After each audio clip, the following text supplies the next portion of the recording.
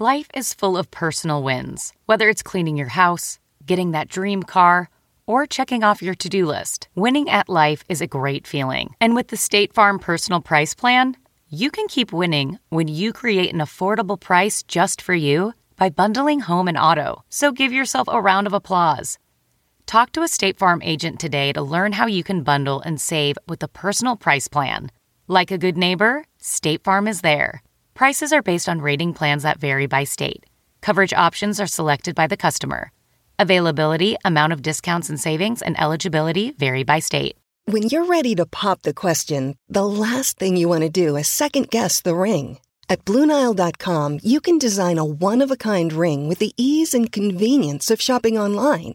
Choose your diamond and setting. When you find the one, you'll get it delivered right to your door. Go to BlueNile.com and use promo code AUDIO to get $50 off your purchase of $500 or more. That's code AUDIO at BlueNile.com for $50 off your purchase.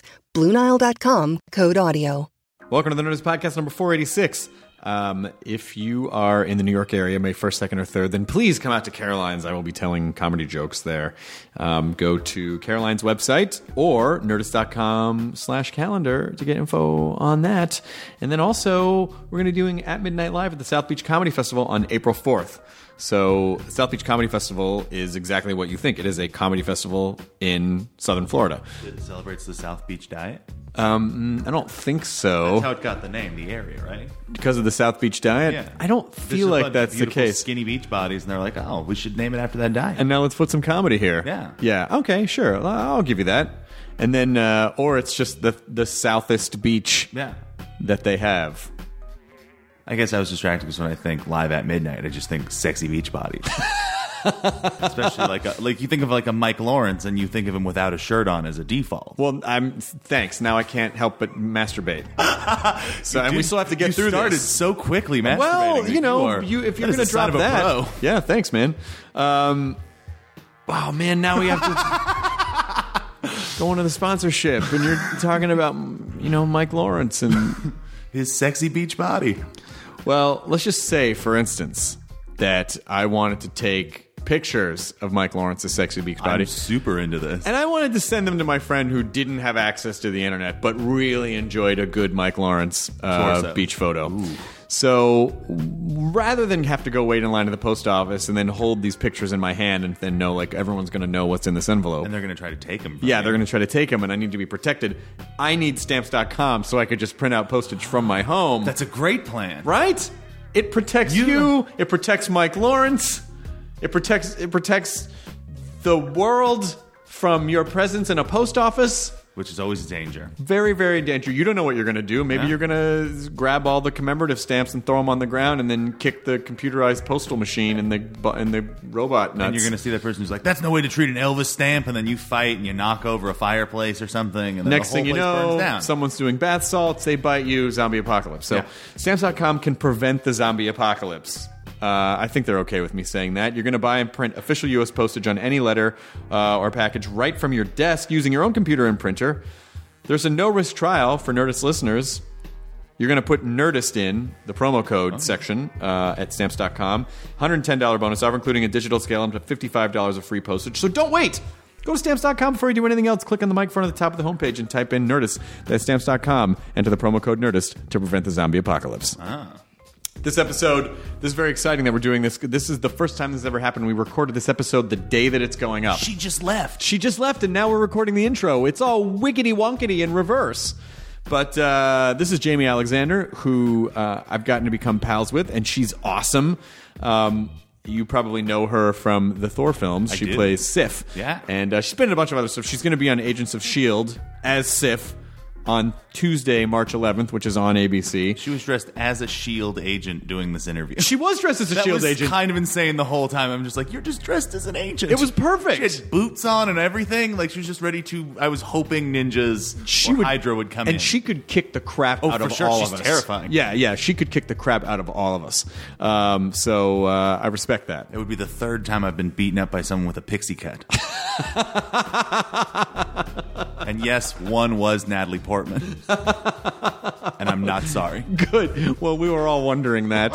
Was this when you tried to do your special stage reading of The Professional? Maybe. And you didn't tell her that's what you were doing? She is crazy about copyright. Well, she just likes to make sure that everyone gets the proper sourcing and I crediting. thought that just getting Jean Reno's permission would be enough. I thought it was Jean Reno. That probably is. Because he's French. Well, he was happy enough to go like, sure, Jean Reno says yes. Why are you such a Francophobe? It's just the way I was raised, Chris. Here's the Nerds Podcast number 486 with the delightful and hilarious Jaimie Alexander. Now entering Nerdist.com.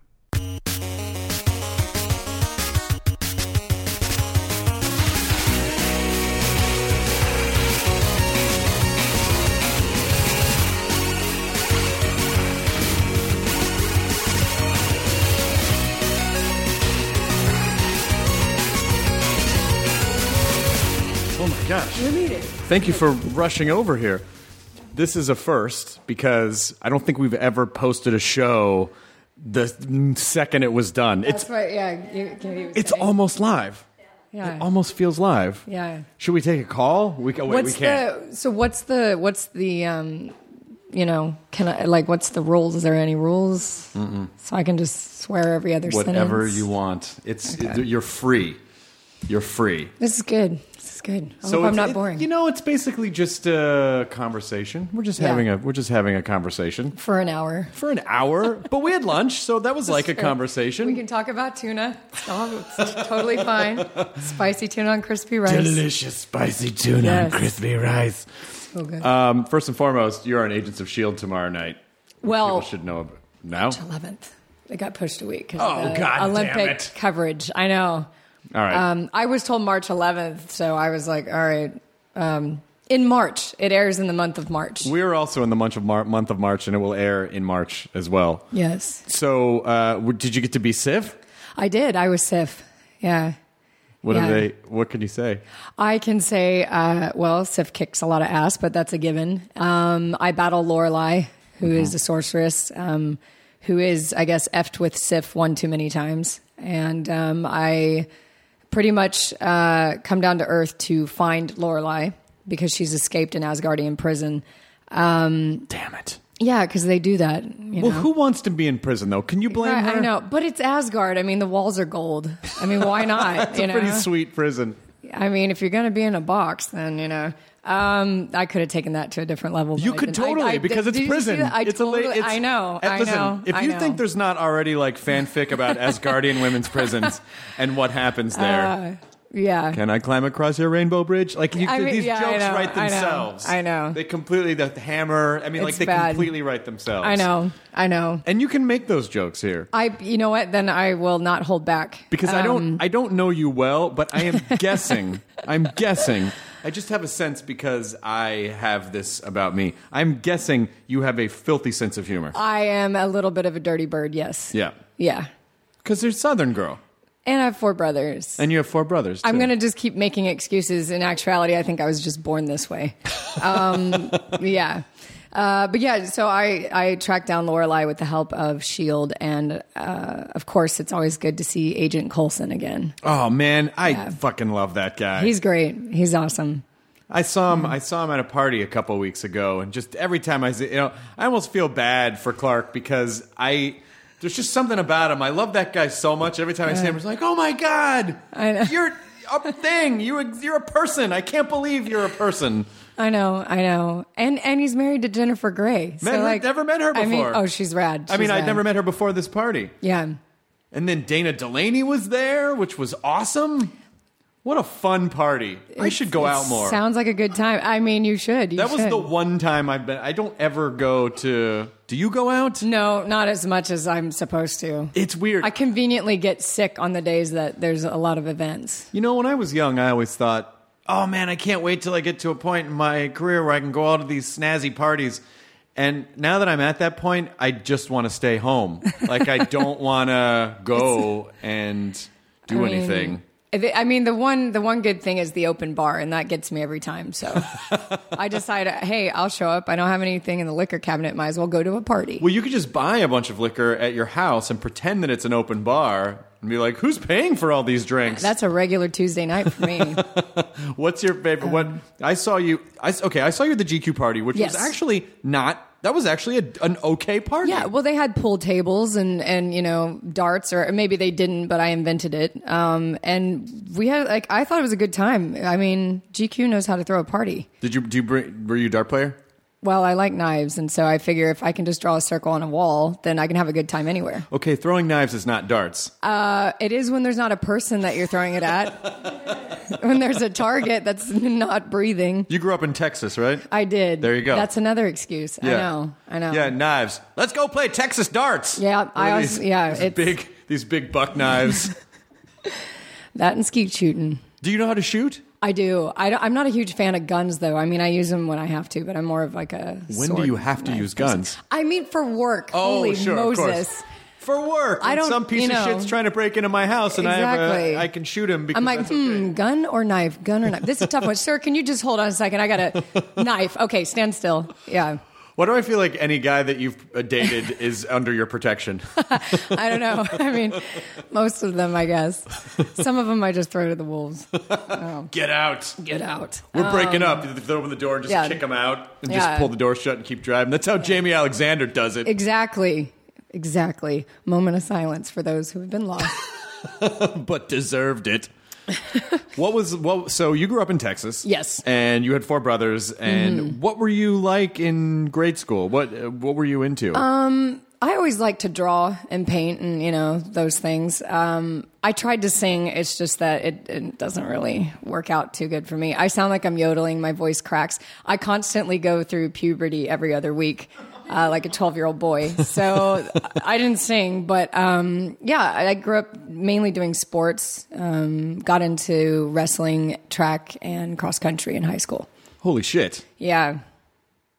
See, another moment of silence. I'm just like, I feel like I'm on a roll. Well, this is important because we don't have a lot of people who are good at physical things that come on the podcast. And so when I meet people who are, I'm just trying to understand, like, what was that like in grade school? What was that like? Yeah, it was, I mean, for me, again, because I grew up with brothers, I can't even remember how it came about. I literally had a friend whose brother was the coach at our rival high school.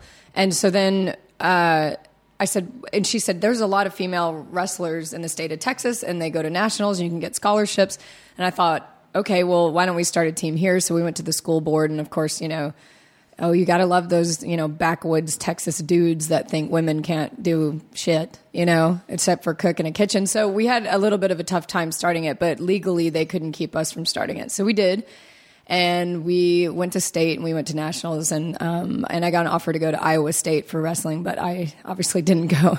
I wanted to be an actor. I wanted to pretend to be people. Yeah, exactly.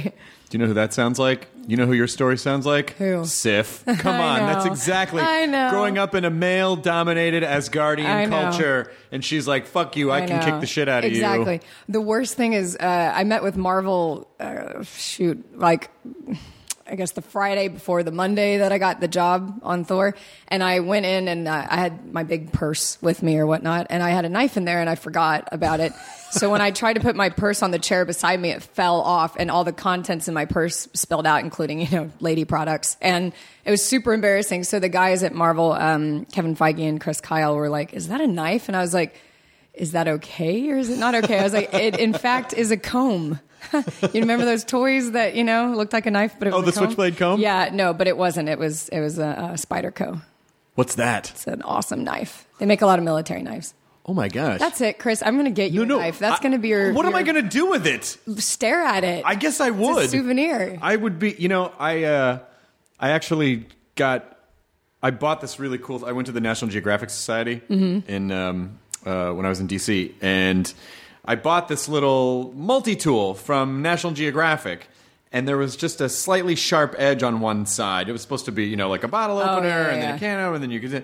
One that's useful. One that's useful, yeah. And then they confiscated it, and that was the closest... That was the closest I've ever come to, like, I'm dangerous, man.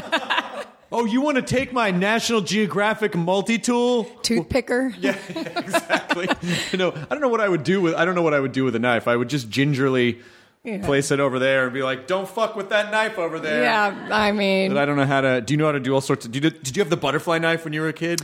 You know what? I started collecting knives when I was 16, 17. Guys out there, I wish you could see the look on Chris's face right now. It's awe. He looks a little scared. It's awe. It's a weird, I guess, hobby, but my brothers kind of started it with me. So every location that I film on, I pick up a knife from, the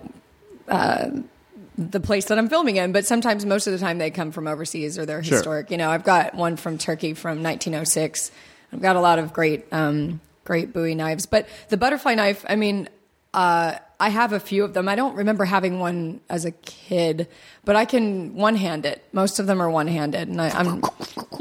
What is the point of that? Is that just to distract someone so that then you can get the blade out and then just poke them in the carotid artery? I don't know. I think, honestly, it's a safety. Most of them have a safety lock. Yeah. Which, is good when there's people like you around. Sure, of course. You don't want to cut. What's this? Oh my God. Oh my God. I tried to open your comb and it cut me. I have. Do not brush your hair with a knife. I'll be right there. Slice my scalp, my beautiful scalp. I had a throwing star when I was a kid. I thought that was really awesome. That's pretty amazing. Did you? I didn't really have anywhere to throw it. I couldn't, There's no one you disliked in school? No, here's the thing. My mom was so overprotective so I couldn't throw it in the house because obviously you can't have throwing star holes in the wall. Right. But I wasn't really allowed to go outside by myself and go play with it. So I would just sort of pull it out and look at it, and then I would imagine the possibilities and then put it back in. And I don't think it ever saw any action whatsoever. Well, that's okay. At least you were a bit of a daydreamer, and that helps, Thank you for trying to make me feel better about that. I tried to, and I also tried to play. One year, I tried out for the basketball team. I went to an all-boys Catholic high school. Which you should have a knife. No, are you kidding? No one gives a shit about anyone at those because they've taken out the thing that makes dudes crazy, which is having estrogen anywhere. Right. That they can sense and try to impress. So at all boys school it was totally chill because no one gave a shit. But I did try out for basketball one year, and I kept. I would run down the court, and then I was like fucking Jennifer Lawrence. I would fall every time I would get to the other end. Like my feet would just slide out from underneath me. I didn't make it that year. Oh, I was hoping I think I always wanted to be sort of like the. I was like, well, I'm not a good player, but they'll put me. I was about to say they'll cast me on the team. They're going to cast me on the team because I'll be like the wisecracking, because I was really small too. Yeah. So I'll be like the wisecracking Lucas of, Lucas. Like I'll be the kid that they all kind of feel sorry for, but he's funny. And so they keep him around even though he doesn't. And then he'll get like one shot in one game.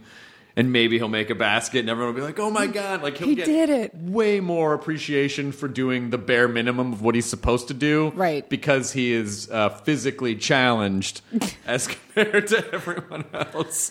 I was never good with basketballs or any kind of ball, really. Any kind of balls. What? Wait, what? What? Knives? No, knives. Precisely. Why would you throw some balls at somebody with a knife? No, was your dad?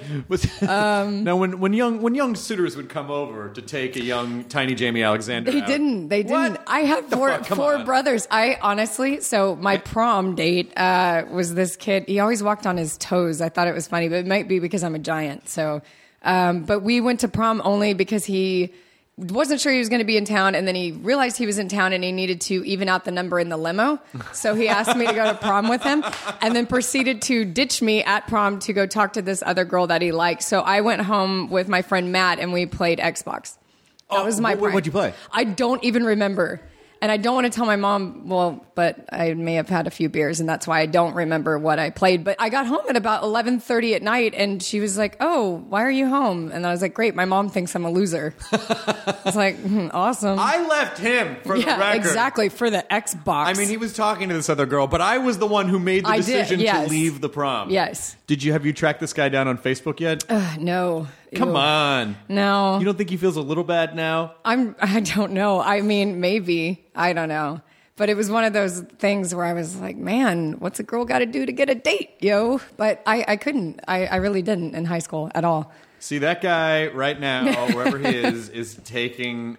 He's got his kids for the weekend, and he's taking him to see Thor, and he's basically trying to balance the popcorn on his gut, and then he's just like shoving popcorn into that giant fucking popcorn hole in the middle of his face, and like, oh fuck, I took that girl to prom. Hey everybody, and he just stands up and announces, I took that girl to prom. We totally had sex. Like, it's going to be that you guys hooked up at prom. Right, of course. Right. Yeah, and then the girl that he ditched you for is going to be with her 5 kids in the front going, keep it down there.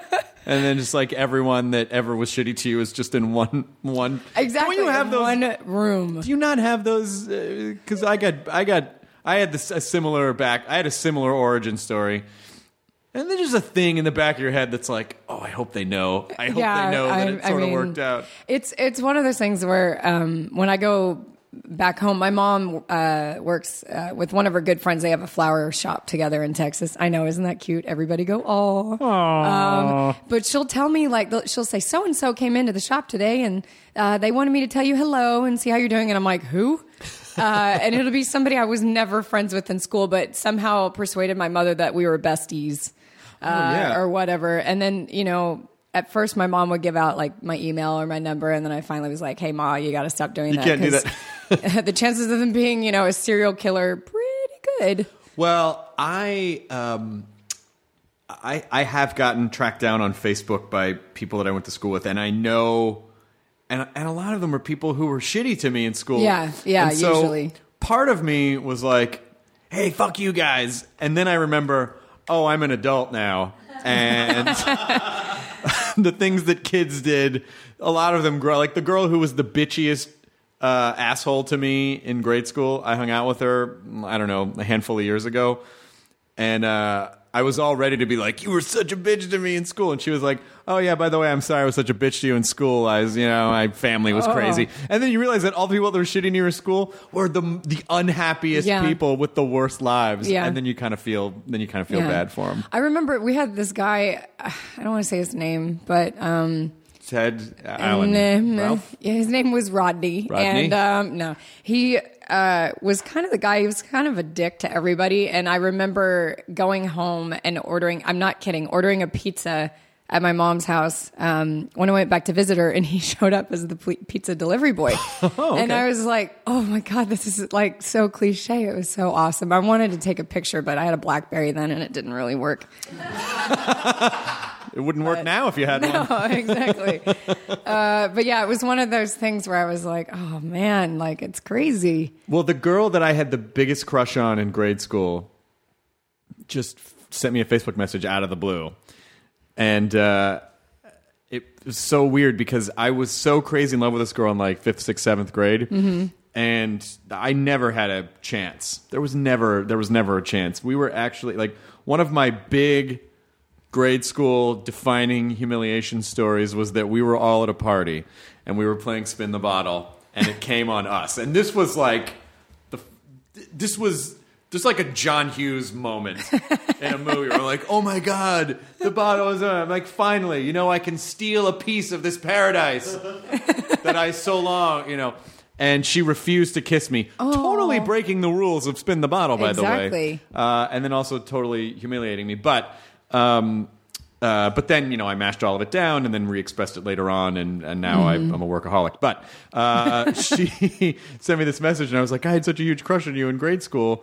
But, now she's got a bunch of kids. She had kids really young, and so one of her kids also had a kid really young, so she's now actually a grandparent. Holy moly, that's intense. It's kind of weird to be a grandparent in your 30s. Yeah, that's... I don't know. I have no words. I didn't have any words either. I was very happy for her. She seemed very happy. Yeah. But it was just like, why do you got to make the rest of us feel creepy and old? She drinks every night. And yeah. Oh, my God. If your granddaughter when your granddaughter comes of age, just just fuse her legs shut until she's like chastity belt on. 25, so that you're not a great grandparent by the time you're 50. Oh my God. Because that would be really weird. Yeah. That would be really strange. But do you think it's dumb to have the? Do you think it's dumb? I find it's kind of fun and motivating to sort of look at those childhood failures and not obsess on them, but just sort of like, aha. Yeah. You know? I mean, honestly, I think everything that people go through just shapes them for who they are in the present day. And as long as, you know, you're not an asshole, it's all good. You know, I look back and I'm like, people do things because of what's going on in their life. It really has nothing to do with the other person as much. So, you know, F you to my prom date, but I totally get it. No, come on. Anyway, no, it's okay. I've, you know. Paint us a picture of tiny Jaimie Alexander. 16, 17-year-old Jaimie Alexander. What is it? What does your room look like? Are there Rob Lowe posters on the wall? No, actually, I had a Scottie Pippen poster. Okay. No joke. I took it from my brother, and then I had a bunch of Metallica t-shirts and Metallica posters everywhere. And then I had, you know, of course, the little stick-on stars that go on the ceiling. Yes, of course. And I'm sure there's some crushed velvet in there somewhere, and a little, no doubt. So, but yeah, I was that girl. And then I pretty much, I wore, you know, sweatpants to school every day almost. Like, do you guys remember Jinkos? Those jeans that were like crazy bell bottoms, like straight up from the movie Clueless. Yes, I had those. So pretty much what I'm trying to say is I was a boy, and now I'm a chick. But yeah, and you've cut all your hair off. I know, it just doesn't make things any easier. I think it looks good. I like the. Thank you. Is that the pixie? Is they call it the pixie haircut? Yes, it's the pixie. It's actually for a new show I'm filming called Open on HBO with Ryan Murphy. So there's that. Wait, was Michelle Monaghan in that too? Yeah. She was just on the show. Oh, really? A couple days ago. Oh, wicked. I haven't met her yet, actually. Most of my stuff is with Wes Bentley for the pilot. So. Well, if the show gets picked up, you probably will meet her. Yes. In very intimate ways, from what I hear about the show. Not me, but you never know what could happen with Ryan Murphy writing it. I think everything's a possibility. That man's a genius. Well, we had a long talk. Michelle and I had a long talk about this idea of, you know, of open relationships, and because obviously, you know, she's married and has kids, and you know, and so like, is it sort of strange for your husband that you have to do a show like this that teases this idea of an open relationship, and even though it's acting, you're still hooking up with people to a degree, even though it's probably not very sexy in those moments. It never is. And you know, it's always funny because mostly the dudes, they, for some reason, decide that they want to put body oil on to look hotter on camera or something. What? Yeah, it's pretty gross. Who decided this? I'm not going to tell you. Yeah, a lot of guys, they'll like put oil on their arms and their chest and stuff. And is that supposed to make their muscles look musclier? I guess. I don't know, but they're always the ones with like the most makeup on their face and stuff like that. I mean, it's never like, ooh, yay, I get to make out with so-and-so today. It's kind of like, yeah, I'm going to have to take a bath and vinegar when I'm done. Guys are an insecure lot. I know. It's tough. Do you know why? Because I think we assume that so much of what makes us attractive is the physical parts of you know, like some woman, like anyone would be like, what? Look at that oiled up tricep. I want to have that guy's genes in me. Like, I don't know. You know, yeah, there's got to be some primitive, you know, explanation. I don't know, but it's always awkward. And for, you know, Michelle's character, she's, you know, got to do these things with both men and women, whereas my character is just with men. Thus far, all I know. Is your character part of the open relationship, or is your significant other? It's kind of, I don't know where they're going to take it. At the moment, it would be Wes's character.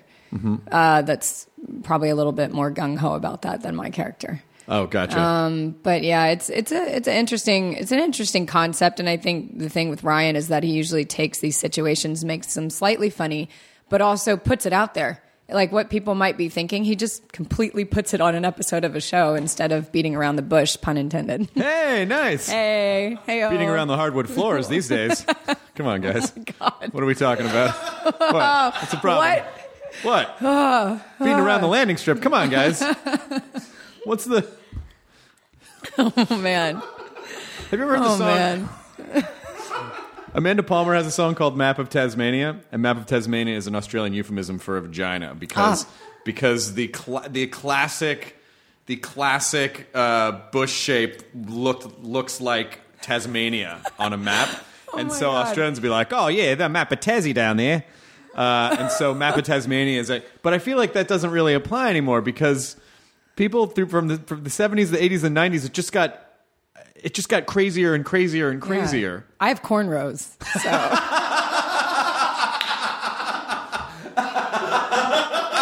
I mean, you got to mix it up. Crop circles? imagine? Crop Yeah. circles. Come on, guys. Crop circles. Oh, God. I think we may have just started a new trend somewhere. In the world. You know what? Someone's done that already. I know. I was going to say somebody's already been I'm there, almost done tempted that. to tell Katie to look it up, but I don't want to get in trouble with our human resources department. Oh, God. Katie, look up vagina cornrows. Tell me what you got. Katie, I noticed that your hands are not on your keyboard at the moment. You actually removed them. And you're texting Legendary? Oh, my God. Well, Yeah. I love that he doesn't think it's harassment to me because I have a flat chest and short hair. Is that what we're going at right now? No. What? It's not harassment because you. I did. I brought it up. You brought the I went initial. there. It's true. The initial It's beat around true. the bush. Exactly. I mean, And I also feel like that on a certain level that you're trying to be respectful and you want to make sure that fans of SIF don't go, what did those things she just said? Yeah. But it does feel like there's a dam about to break, a filth there is. dam about to break, and then all of these really disgusting things are Yes. going to come out, Yes. and most of your time is probably committed to keep that in. Don't. it is. Oh my God. We often will get sent a Marvel rep when we're promoting anything Marvel related because now they're owned by Disney. Yeah. So it's like extra, I don't even want to say anything. I don't want to get shot by a Disney sniper, but yeah, She's down there, boys. Get her. Okay, I got a clean shot. Oh God, I'm never going back to Disneyland. But yeah, you have to really. I mean, I really have to monitor myself and censor myself on what I say because I just have that sense of humor, I guess. What? So, Texas girl with 4 brothers. Yes. What were some of your favorite shows growing up? Well, the X-Men cartoon was my all-time favorite because I always wanted to be Jubilee, which I think I've told you now that I have the short hair, I could totally do if I can find a yellow trench coat. See, and now you can just be like, hey guys, no one would know. I mean, I could totally just do both, right? Exactly. I'll go hang out at the mall and, So you like the X-Men cartoon. What sort of comedy stuff did you like? Ren and Stimpy. Loved Ren and Stimpy. And, God, I can't even think now. It was so long ago. What else? What was your favorite? I'm just Well, gonna Ren go and ahead and throw it Stimpy. over to Ren you. and Stimpy was Yeah. one of my Ren and Stimpy Mystery Science Theater. These were You idiot! These I yes. love it. Well, I did. We produced a live stream for the final episode of Futurama, and Billy West is a friend of mine, and he did the voice of Stimpy, and then ultimately ended up doing the voice of Ren too. And he was there with Maurice LaMarche, who's another friend of mine who did the voice of the Brain in Pinky and the Brain. Oh my God, I love that. Pinky and the Brain's my other one. I love when he's like, Brain, what are we going to do today? The And same then thing we do every night. day. Take Try over to the world. world. So Billy West and Maurice LaMarche were standing there, and most voiceover people are not shy about doing. It's funny if you meet actors, live action actors, and you're like, do that line from that movie. Most of them are like, oh, I don't know. But you say a voiceover, and you're like, Rob Paulson will just rattle off the Countries of the World song. They're great. And so I couldn't get my phone out fast enough, but Billy West and Maurice LaMarche started doing this thing, Stimpy and the Brain, where they were Stimpy and the Brain, the most epic mashup. What do you want to do tonight, Brain? The same thing we do every night, And I was trying to, I couldn't get my phone out fast enough. Please, I have to record this, and I couldn't get it. They finished and walked away by the time I could. Right as I hit record, they were both just separated, and I didn't get it. Oh man, I would have liked to have been in the middle of that sandwich. It was a Stimpy and the Brain I would have sandwich. been so happy. Yeah, I liked all that. I'm trying to think. There was that other one, Dexter's Laboratory. Dexter's Laboratory, yeah. And but Didi blows his experiments. See, you're actually really. I'm just gonna come up with a bunch of shows, and you're gonna do the voices. Powerpuff Girls, Johnny Bravo. I wasn't so much into the Powerpuff Girls. Okay. I'm gonna go ahead and say that. All right, that's okay. Let me think. What's the other one I used to watch all the time? Fuck. It's like when I'd get home from school, they would all be on in a block, and I cannot remember the other one. I liked a lot of the old ones. I mean, in all honesty, I really loved, Wile E. Coyote, the Roadrunner, and I watched The Simpsons, but that's a given. I'm trying to think of the other ones that I was obsessed with. But really, Ren and Stimpy was really my favorite. When I first saw that show, it wasn't. I was like ground floor Ren and Stimpy. I saw it on Sunday afternoon, Sunday morning. It was on after like Rugrats or something. They had it in a block with like Rugrats and Doug or something. Oh, we had Doug. Yeah, and so I'd watched Rugrats, and then I watched Ren and Stimpy, and I just felt my brain shift because it was so wildly different from anything else. And I'm a huge like Warner Brothers animation geek, like Bugs Bunny, Animaniacs. Like Animaniacs, yeah. But even before that, like the 30s and the 40s, like all the Warner Brothers animation stuff. And there was so much stuff that John Kay was pulling from with Ren and Stimpy that and there was no internet at the time to run and be like, what is this thing? So I recorded it on tape and then had to make it viral analog style by just taking the tape around and making people watch it. It was, there are a lot of good ones on now, but I don't think anything tops Ren and Stimpy. No, because there was nothing else like it at the time. No, and I think honestly, like the Beavis and Butthead thing and all that stuff, I liked it, but not as much as I liked Ren and Stimpy. Isn't it funny how it doesn't take us long to start sounding like old people? I mean there's nothing like it now. In those days, things were different. Well, because everything is replicated now so much that was so different, But I wasn't actually really allowed to watch a few of those things, but we did it anyway because my mom had to work. She wasn't there.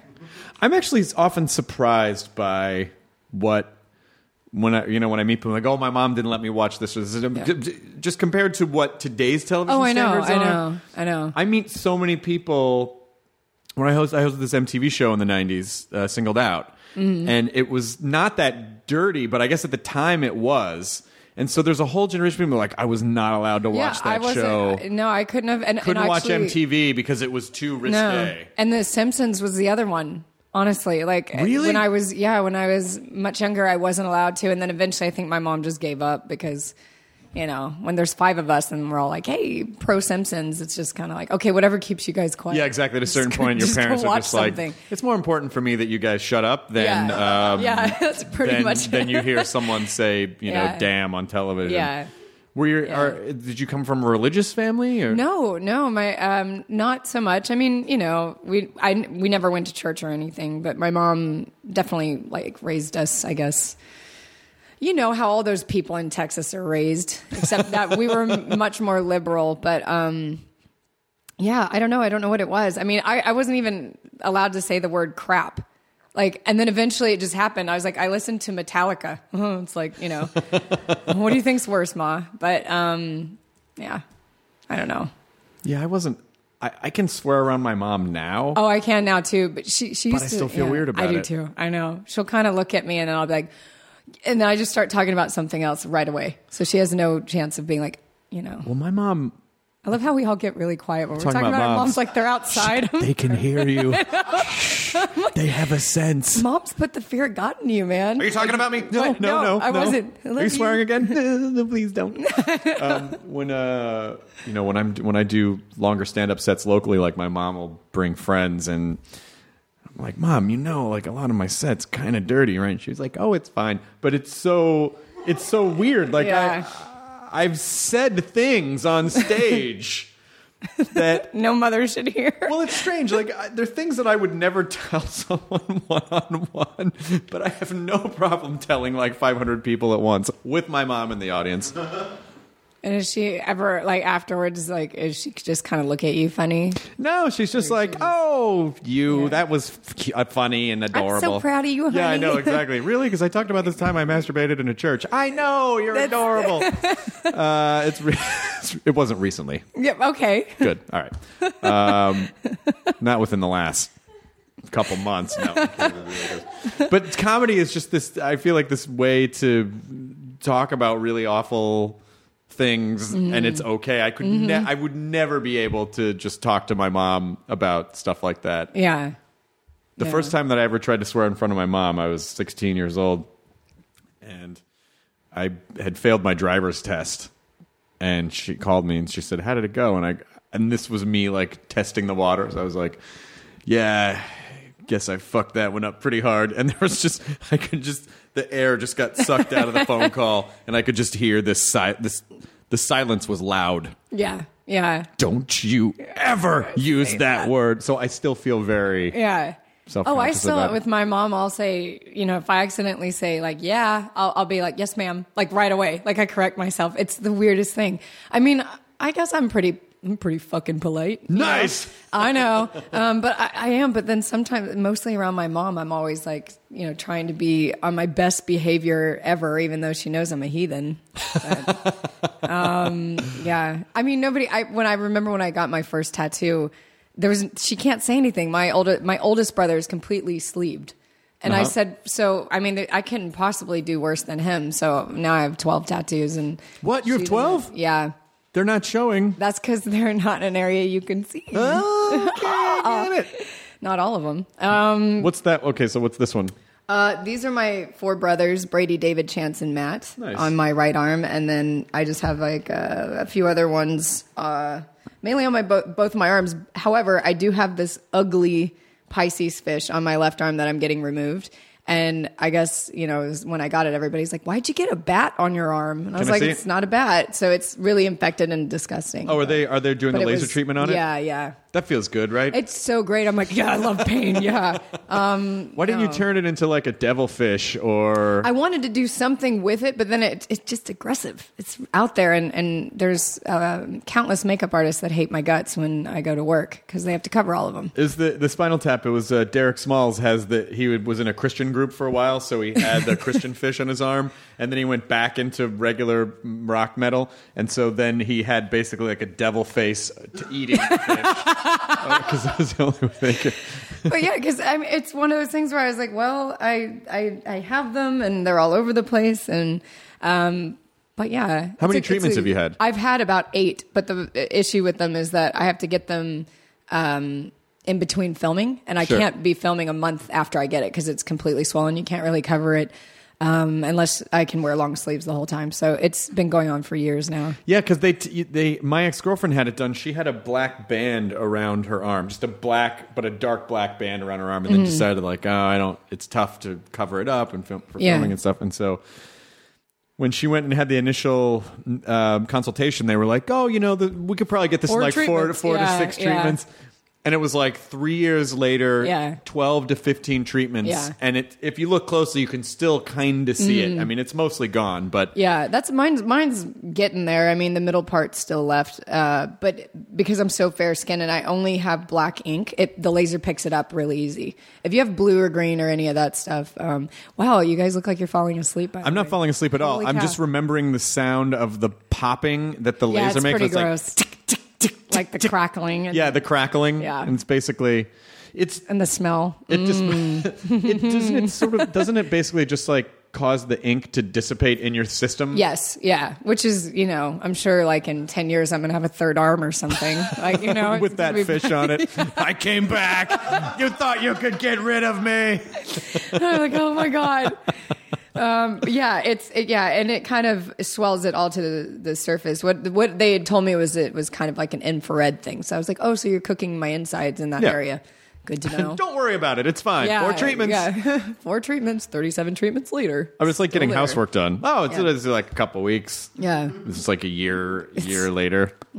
So if you were this sweatpants wearing tomboy dude lady, when did you start to feel like I am a woman and I shall start embracing my womanhood. Well, there's this movie I watched. No, I came out here and I've always played like an action tough girl thing. And then I realized that, you know, I guess when you go on to events and red carpet things, they don't really want you showing up on your motorcycle in leather.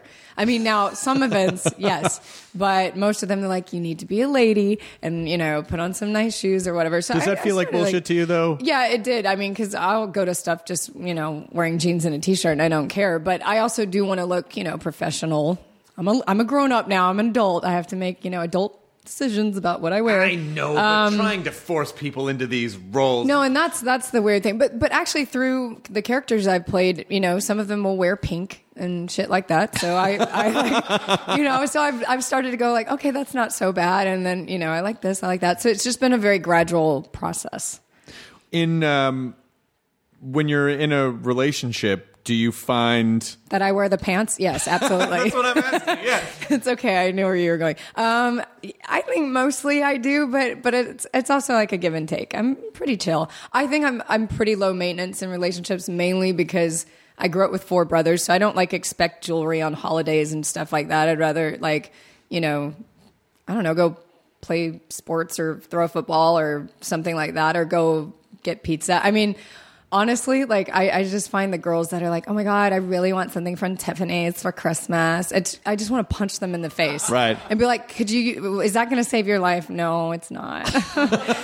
And is it going to also save your relationship? Probably not. Is that going to fill the hole in you? No. Yeah. Is it going to fill the void? Well, no, it's going to make it bigger. Every girl who's ever dated me knows I love to go out back and throw the old pigskin around. Go long, sweetie. Oh my God. Go really long. I know. Watch how I can punt this football. Yeah, exactly. But yeah, I just like to spend time with the person I'm with, and I don't really expect any of, like, I guess, the lady gifts or the girly stuff. Yeah. So what I'm trying to say is I have a penis, okay?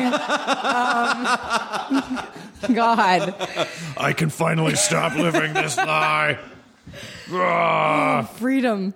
I am James Alexander. 2 male first names. That's how male I am. Oh God. No, I think it's not whatever it is, whether it's throwing a football or if it's tipping. I think it's just important that in a relationship that your partner just lets you know that they are interested in what you are interested in, and that they thought about you at some point during the day. Yeah, yeah. So it's not so much about the value of the thing, right? Exactly. Because money's a pretty cheap backdoor into a gift giving. Oh, I spent a lot of money. Yeah. Oh, well, then it must be of. I know. Ultimately, value is what we're trying to impart to someone else. So. At a certain point, especially the more successful you get, emotional value is much, and some people might disagree, has much more gravity to it than, this is when you hear like, oh, Kanye bought Kim like a $2 million ring and she bought him a Lamborghini. I'm like, what the fuck, guys? I know. Oh, there's starving kids in Africa, you asshats. Like, I mean, my Valentine's gift this year, it was actually really sweet. My other half found a kid's book about love. Like, it was really sweet. And he read it to me on Valentine's Day. And that, to me, was probably the coolest thing anyone's ever given to me. And then did he throw it to you? He did. Go long. We played football. We wrestled. But yeah, it was the sweetest thing in the world. And I thought that's so much more, like you said, gratifying than, I don't know, a Lamborghini. Like, I mean, you're going to drive that in LA when there's a shitload of traffic. Way to waste a car. You can't. I know. Well, you're stuck in traffic. I'm throwing a football over traffic. Exactly. And we're getting somewhere faster. Yes. Does your boyfriend say his name in like the really Italian way it's supposed to be said? Only, well. Peter Facinelli. No, he'll go, like, what is he? He'll go Facinelli, like, FACI. He always spells it out for people because they'll just be like, "How do you spell it?" Or they'll know and they'll be like, "Yeah, we know." And he's like, "Oh, okay." He's he's really sweet. He speaks some Italian, and his parents are from Trento, Italy, so they are full on Italian, which, to be honest with you, it's the best food in the world. It is. Anytime I'm around them. Oh, yeah. Io parlo molto italiano. I'm Irish. I mean... Oh, so are we supposed to fight? I think maybe, but clearly I'd win. Oh, come on. I'm Irish, okay? Yeah, no, you would. Yeah, we come from a long line of just punching the shit out of each other and drinking Guinness. I wouldn't even get the words, do you want to make something out of this out before a butterfly knife would come slicing across the side of my face. And then we would be best friends after. It's because then you fun. could stitch it up afterwards. Exactly. Too. Let me stitch that up. Yeah. I fucked you up pretty good. Have that some time. of this Irish whiskey. Yeah. Let me get my needle and thread. I'll pour it on there. That'll singe, sterilize the wound. My mom's Italian, so I think we talked about this. Yeah. But my family did the American pronunciation because their last name they say Facenti. But it's facente. Facente. It should be facente. But they don't say it like this. Hello, facente. You don't say the F word. Oh, did you hear what the Pope did? No. Oh, this is amazing. The Pope, the fucking, so basically... Those two words belong in the same sentence. Well, apparently, this one's Party Pope. Oh, Party wow. Pope, because he's super cool. Apparently he has really good values. He doesn't discriminate against anyone. So I guess all the Catholics are all super excited about him. He sounds like a super cool guy, but he accidentally dropped like the equivalent of the F-bomb in Italian during his weekly radio address because he was trying to say like he was talking about something about like by example, and he meant to say caso. C-A-S-O, caso, and instead he accidentally said cazzo, which means cock. Like it's basically like. Well, isn't that common in the Catholic Church? Points. So he said cazzo, which means cock. So he basically would be like, oh no, it'd be like if the president said, and we want to make sure that everyone is.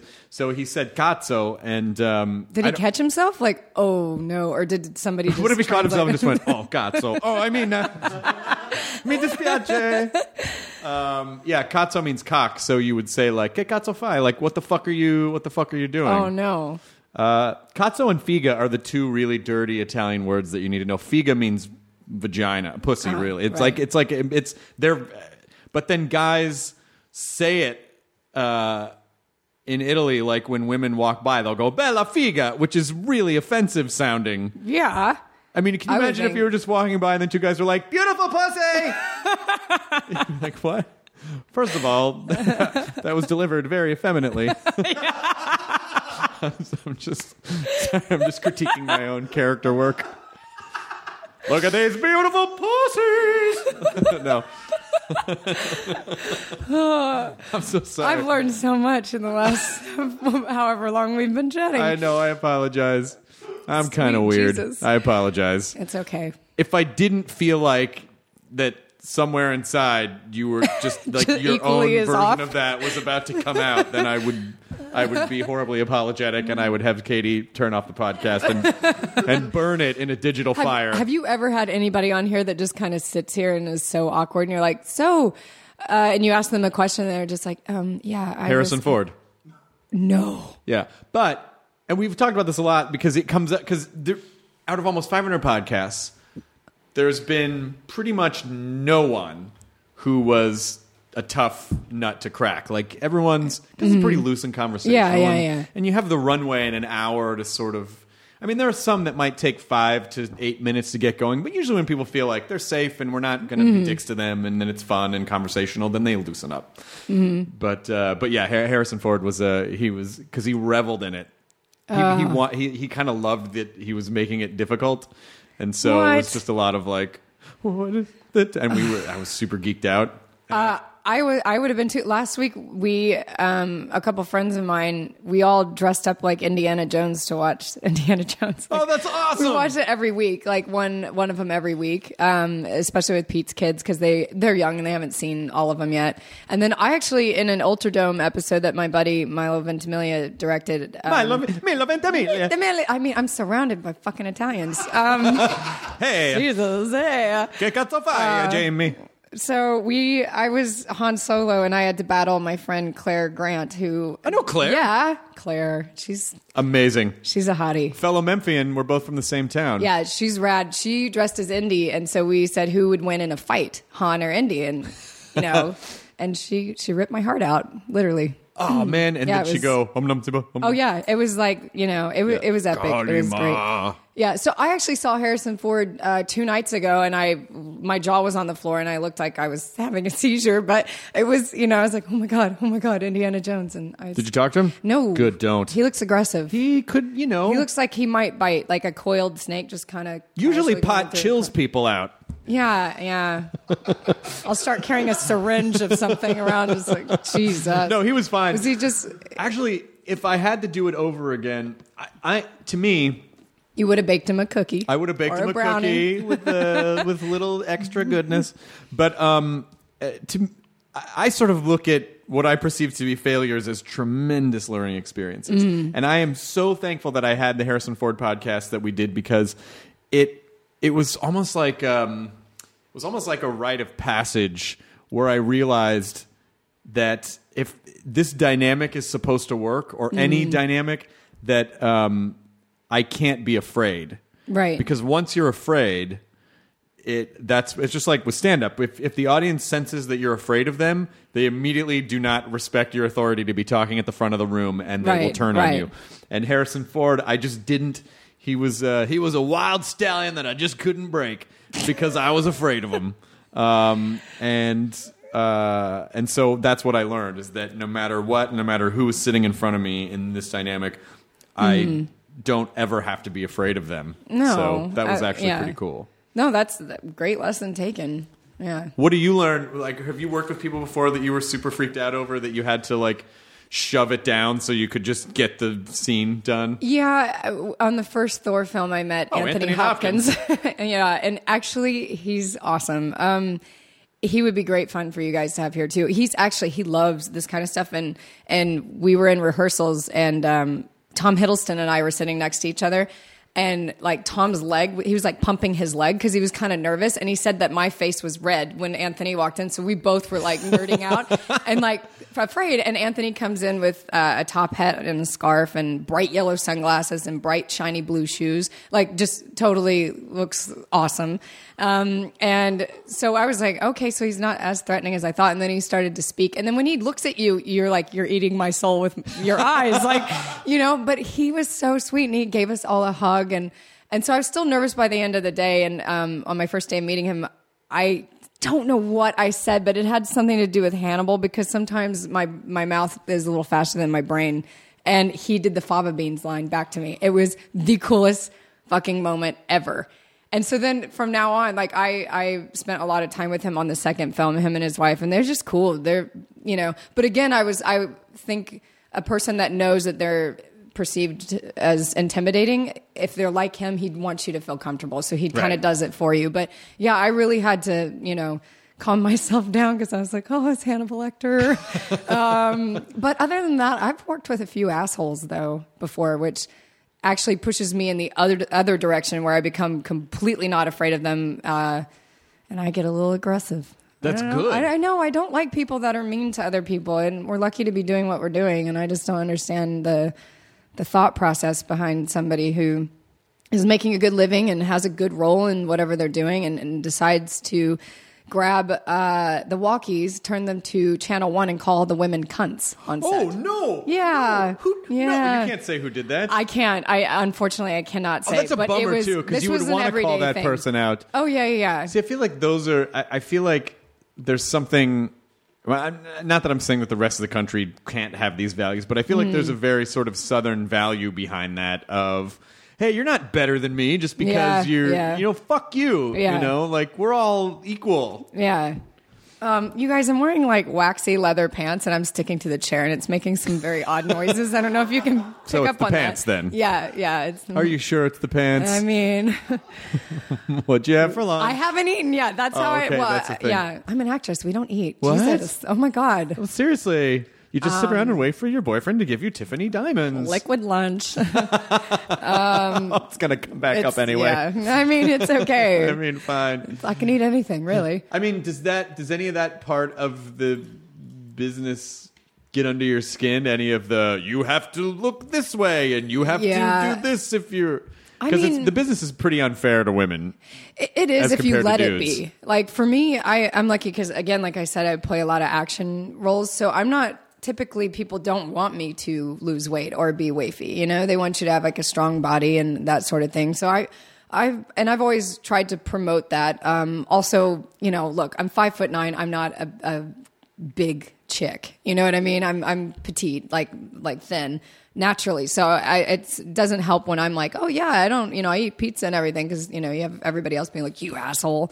But that's just my body shape. But yeah, I think, those standards are changing a little bit. I've seen like a lot of models on magazines now that actually have a pair of real tits, which is, you know, crazy. I know, right? And they have like, you know, an ass and the whole thing. And a shape. And a shape. Yeah, they don't look like 12-year-old boys. And I think that's great. But yeah, there's a big double standard in Hollywood. It's a little crazy, but I wonder I wonder if that will go away or what it would take for that to, I don't know. go away. Yeah, I think maybe more mainstream actresses feeling a little bit more comfortable in their bodies and maybe even having a little bit more weight. Like that's healthy for them. And instead of everybody trying to look like Kate Moss in the 90s. Right.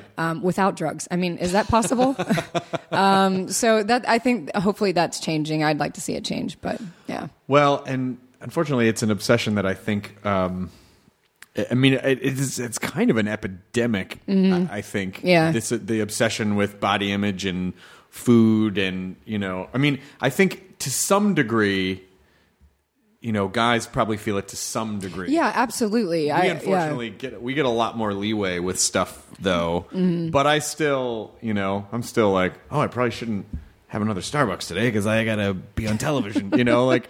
And I feel like if I gained 100 pounds, then I think people would go, hey, what happened to that guy? But I don't think it would keep me from, I'm lucky enough that I don't think it would keep me from working.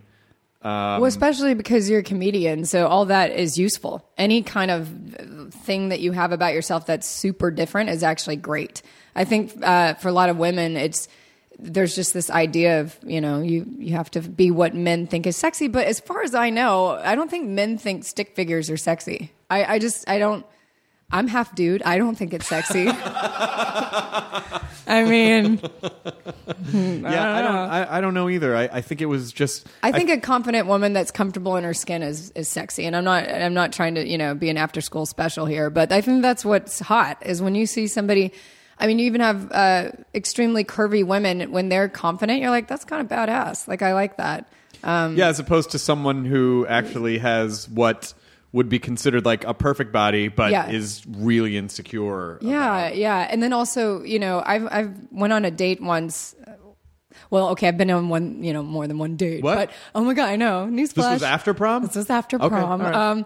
But I remember going out and I ordered like an appetizer and dinner and like I was, you know, I eat a lot because I work out a lot. But I remember the guy being like, wow, you eat a lot. And I was like, thanks. You know, I didn't take it as like an insult. I was like, let's have sex. Yeah. What? Is that how that... I was like, I paid for a lot of dinner tonight. Yeah. Oh my God. But yeah, it was one of those things where I was like, well, it's dinner and I'm hungry. Like, I don't see why. And sometimes it would make me feel a little awkward if I'd go out with like my, you know, previous agents, mind you. They're no longer with me. But when I would go out to dinner with them, I did. I cut them up into pieces, hid them in the walls. But yeah, I would go out and I'd eat a lot, and I think they would kind of look at me like judgmentally. That's so like, fucked up. I know, it's so messed up. But sometimes I would overeat just to piss them off. Like just literally just eat say? and be like, "Oh, you guys want some cake? No, okay, more for me." That's fucked up. I know. It's, oh my God. I don't know. What is shit? Hey, listen, for all the, it's so funny that, you know, just as a creative person, you just want to act. You just want to be a performer. Yeah. And there's all this other dumb stuff that gets in the way. All these things that have nothing to do with the thing that you're actually working to build. Yeah. I don't know. I could go on and on. I actually speak at schools about positive body image. Good. Yeah. I usually cover my tattoos when I do this. No, I'm just kidding. But I just say everybody's different and no one is exactly you. So that's what you have above everyone else. So just use it and like be the healthiest person that you can be for you. But don't worry about looking like somebody else. Like if they wanted somebody else, they go hire the other person. See, you're nice, and you probably wouldn't offer this information, but I know that you told me that sometimes you dress up as Sif and go visit kids in the hospital, which is incredibly sweet. Yeah. It took me a while to get Marvel to let me do it because I'd always want to do it before either the first film or the second film was coming out, and they said, "Can you wait because your costume is nobody's seen it yet, so we can't." Oh right. Yeah. Oh yeah. You have and so I just did it, let me think, at the end of last year. And there's a kid there named Michael who's amazing. Unfortunately, he won't be listening to this podcast if his parents are good parents. He's 9 years old. But he probably shouldn't listen to this. He is so amazing. He had a life-size cardboard cutout of Tom Hiddleston as Loki in his room that when he would go to sleep, he has to turn it around and face it towards the window because it scares him when he goes to sleep. So, we went in there and I said hi to him. But unfortunately, they actually had this screening of Thor: The Dark World. On the night of our premiere, we did a Skype conversation with the kids there, and they had a screening, and so all the kids got to watch it through iPads and through a big screen and everything. He was the one kid that didn't get to see it. His iPad wasn't working, and I think he just came out of a procedure, and unfortunately, he didn't get to see it. And he's probably the biggest Marvel fan I've ever met in my life, and the biggest Thor fan. So I'm still I'm working on getting him. Now that the DVD came out, I can get it to him, but. We've been trying to get everything over there and have some people dress up and go see him because he's a rad kid. He's been waiting on a heart for a long time. They give him a new iPad? Well, yeah, I think there's something wrong with. I think the kids were watching it on the screen and he had the iPad because he couldn't physically go there. But I told him I'd come back and see him. Although if I showed up like I look now with my short hair, he'd probably be like, "Oh, I don't know who you are." But I'll try to get my costume back. He would turn you and face you to the window. Yeah, he would. He would face me to the window, and I'd be like, "Great." So, what do you think is so? Since you speak on body image, or just what would you say to not even just young women, but people in general? What do you feel like is the key to confidence or being comfortable with who you are? How do you achieve that?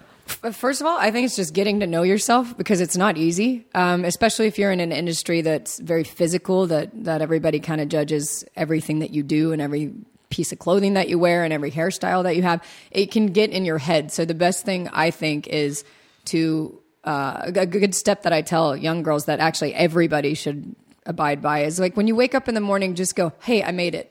Like I'm awake. I get to live another day," and think about what you can do in that day and know that you're special as you are, that you have so much to offer people around you. And I think when you start with that and it's not about the exterior, then it gets a little bit better. But people that just improve their outer appearance are never going to be confident and secure with themselves. You have to start on the inside first. So what about people who say like, "Well, there's nothing about me. I don't know. There's nothing about me that's special. I don't know." That's the tough thing. Then if you're refusing to literally, I say write down 3 things. If you cannot think of 3 things, then you're lying to yourself because you know what they are. And a lot of people won't admit them. And you look around, and also look around people that you admire and ask yourself, "Hey, have I made that person laugh lately? Or what, did I give that person a hug, or were they crying? Did I help them?" You can look through that and say, "Actually, that makes me feel good when I make people laugh." So start doing that. Make people laugh. Like you do. What? Come on. But it is tough. Like I meet some girls that are really in the thick of really hurting their bodies. And a lot of them that I've worked with recently are human trafficking victims, which is one of the hardest, some of the hardest things I've ever had to hear. But their bodies, I mean, their body image is just completely shit because they've been used and drugged and everything horrible.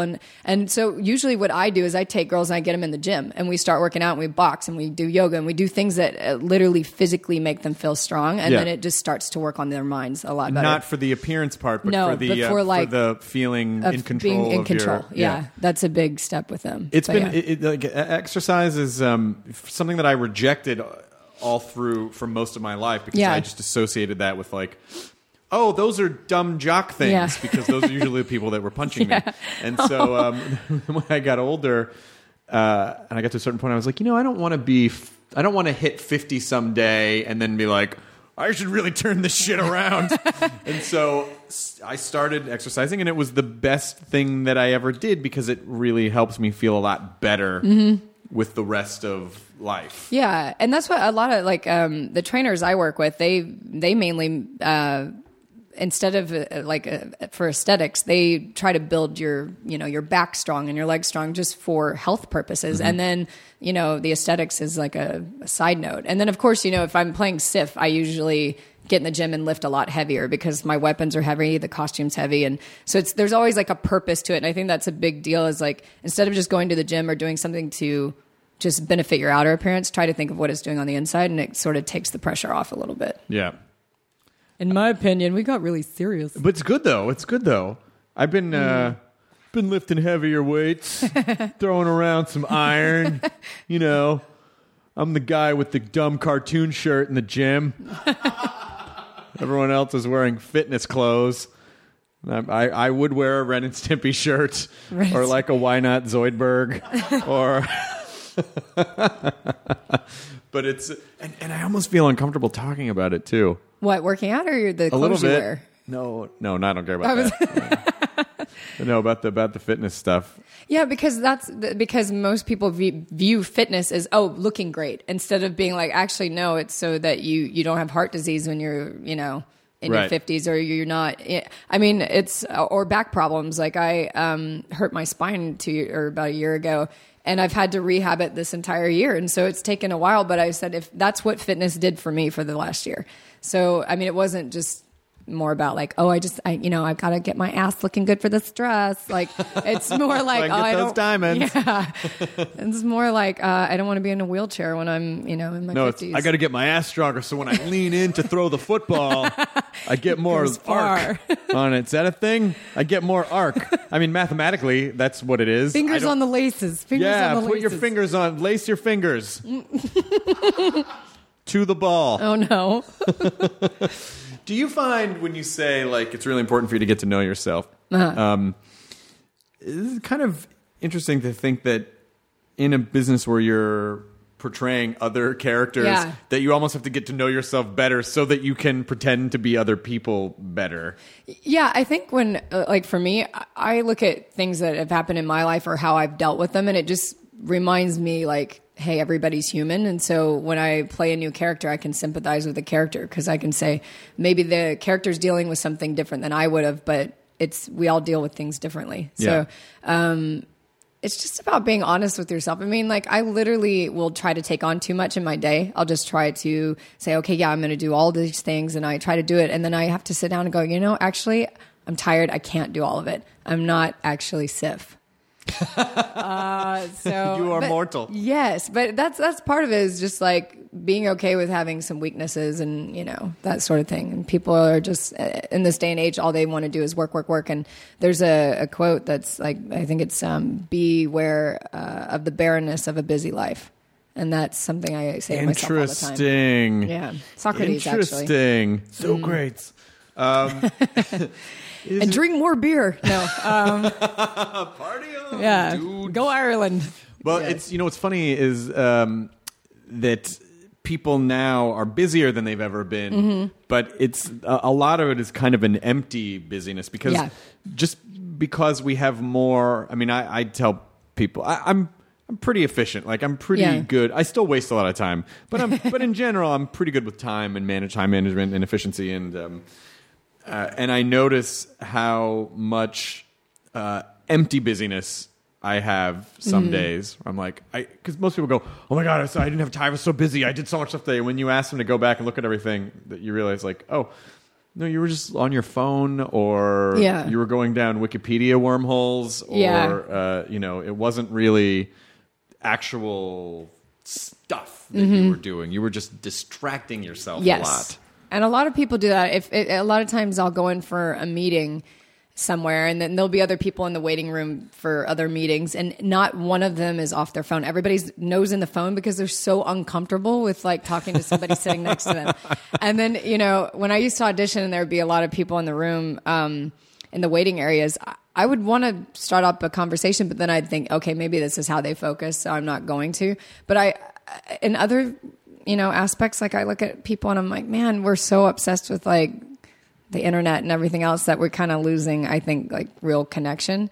So it makes it harder to know yourself when, your iPhone is yourself, is That's what you true. think. Yeah. Yeah. It's essentially this external drive that carries all of your information and your personality. Yeah. And all the things that not much of it is as internal as it used to be.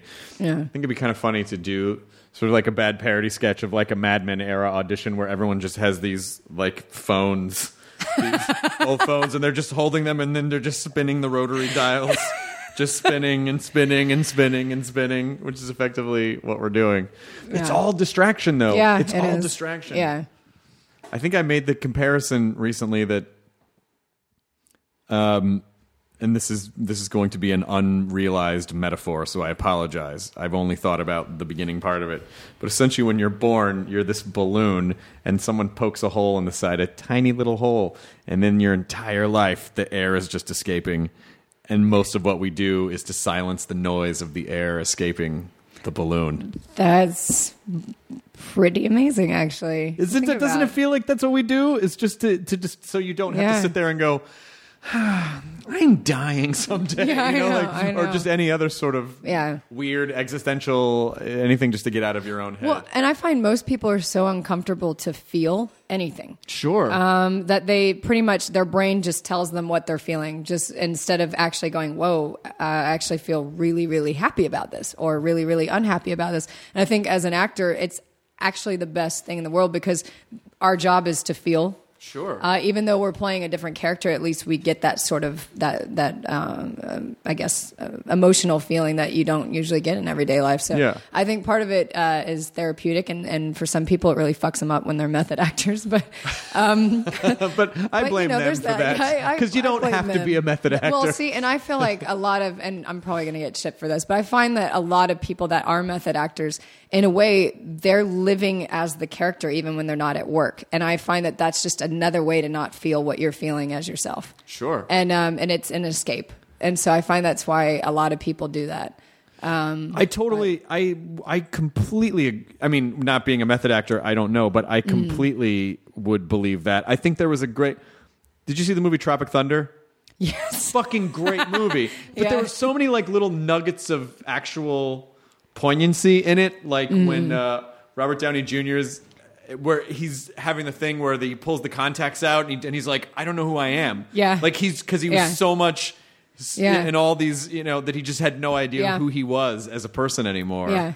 And I think that we do obsess with, I mean, that's probably why there's a prescription drug crisis. Oh, yeah. Because people don't ever want to have to feel anything. And honestly, the most amazing thing that happened when my dad died last year, and somehow I said to because I don't drink or anything, I don't have any coping, I don't have any substance coping mechanism anymore. So when I feel things, I just have to feel them. Yeah. Which is crazy. Yeah. And so when my dad died, I said, all right, this is going to be weird and hard, but I think I just have to feel everything as it happens.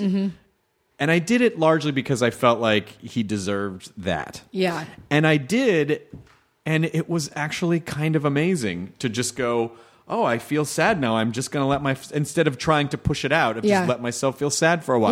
Yeah. Or, now I feel happy. I'll feel happy. Yeah. And you actually work through it. People think they're not going to be able to exist when that happens, or that they can't go on, and your body and your mind, all the things that we have are actually so amazing, and they work so well if you let them work. Yeah. Yeah, and it does a number for you. It teaches you something, and it really felt amazing, and it took me 6 weeks. Yeah. But I came out of it feeling, pretty great. I mean, obviously not because my dad's dead, but great in the sense that like, oh, I got through this thing, and I hope this doesn't sound weird, but I almost kind of saw it as, the last sort of great gift that a parent could give a kid, which is they die and then they're gone and you have to get through it. But when you get through it, then it just puts the rest of your life in perspective. Like when things happen and you just go, oh, well, yeah, my dad's dead. This is not that bad. And then you Yeah. just sort of feel, Yeah. like it just puts everything into perspective. But it's okay to feel things. Yeah, it is. And that's so my message to everybody is that it is okay to feel things, and it's okay to feel insecure and also feel secure. Like, some people have the hardest time admitting that they think they're pretty, or that they like their legs, or, their hair, or whatever it is, because they feel like they're being, I guess, self-obsessed or something like that. And I'm actually like, no, you're just appreciating what you have. That's not a bad thing. Like, when we have a home that we have, we appreciate it, and we tell people, we're like, I love my home. I'm so thankful for it. So you should just say that about yourself too. Well, and it's very hard for people. I think there's this, everyone sort of has this version. I just call it Catholic guilt because that's how I was raised, Italian Catholic. That's how I was raised. But there's a really, someone told me this really great, it's not like a fall over hilarious joke, but it's a really socially great joke where they said, 2 Irish Catholics were watching the most beautiful sunset they'd ever seen in their entire lives. It was the most incredible sunset. Like, the colors, everything was gorgeous. And they really felt connected to life, and it was this really amazing moment. And then the one turned to the other and goes, "Oh, we're going to pay for this one." Just like the idea being that we're not allowed, that it's wrong or it's sinful or it's against the natural law to feel happiness or to feel okay about yourself. Yeah. And we've just gone so in the other direction. It is okay to feel okay about yourself. Yes, because I think being humble and experiencing humility is actually also, it goes hand in hand with being appreciative of what you have. Yeah. So, like, if you're not appreciative or you don't acknowledge what you have, then one day it's going to be taken away, and you're going to go, "Wow, should have appreciated that when I had it." Like, Yeah, I mean, it's kind of there's a weird line there. You don't have to be a rap song, but you also don't have to shit on yourself.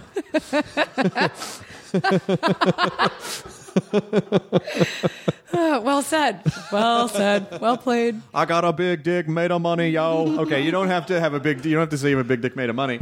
Yeah. But you can say, "Hey, I'm all right. It's fine. Yeah, It's okay. yeah, It's yeah. okay to be okay." There's Yeah. I always try to tell people, like, the universe doesn't give a shit. The universe does not give a shit whether or not you are successful or whether or not you fail or whether or not you're fat, skinny, whatever you are. The universe doesn't care. So when people are like, "Oh, I just, I don't want to jinx anything," like, no, you can't. There's no thing that mechanism is going to come into place and attack you because you feel okay with yourself. Yeah. So what are we at now? Oh my God, we're at an hour 17. I'm so sorry. Sorry. I didn't mean to. I talked a lot. I apologize. Oh my God. I know. I'm such a dick. I got all excitable. Excitable. But this is great. This was great. And Agents of S.H.I.E.L.D. will be on at some. It's on. It's but on. Your episode, yes, March the SIP 11th. episode will be on March 11th. Yes. But and then you are also Jaimie Alexander on the tweets. Yes. 2 I's. My mom was creative. Jaimie Alexander. It's too bad they don't standardize names like Sarah and Jamie and Brittany. Where you're not allowed to spell it different. I know, exactly. And now we have to contend with this 1L Allison bunch, like Allison yes. Brie or Allison Hayslip. Come on, add the extra L.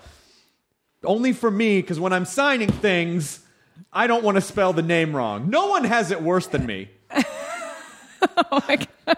What? Nothing. What? I don't understand. It's just really...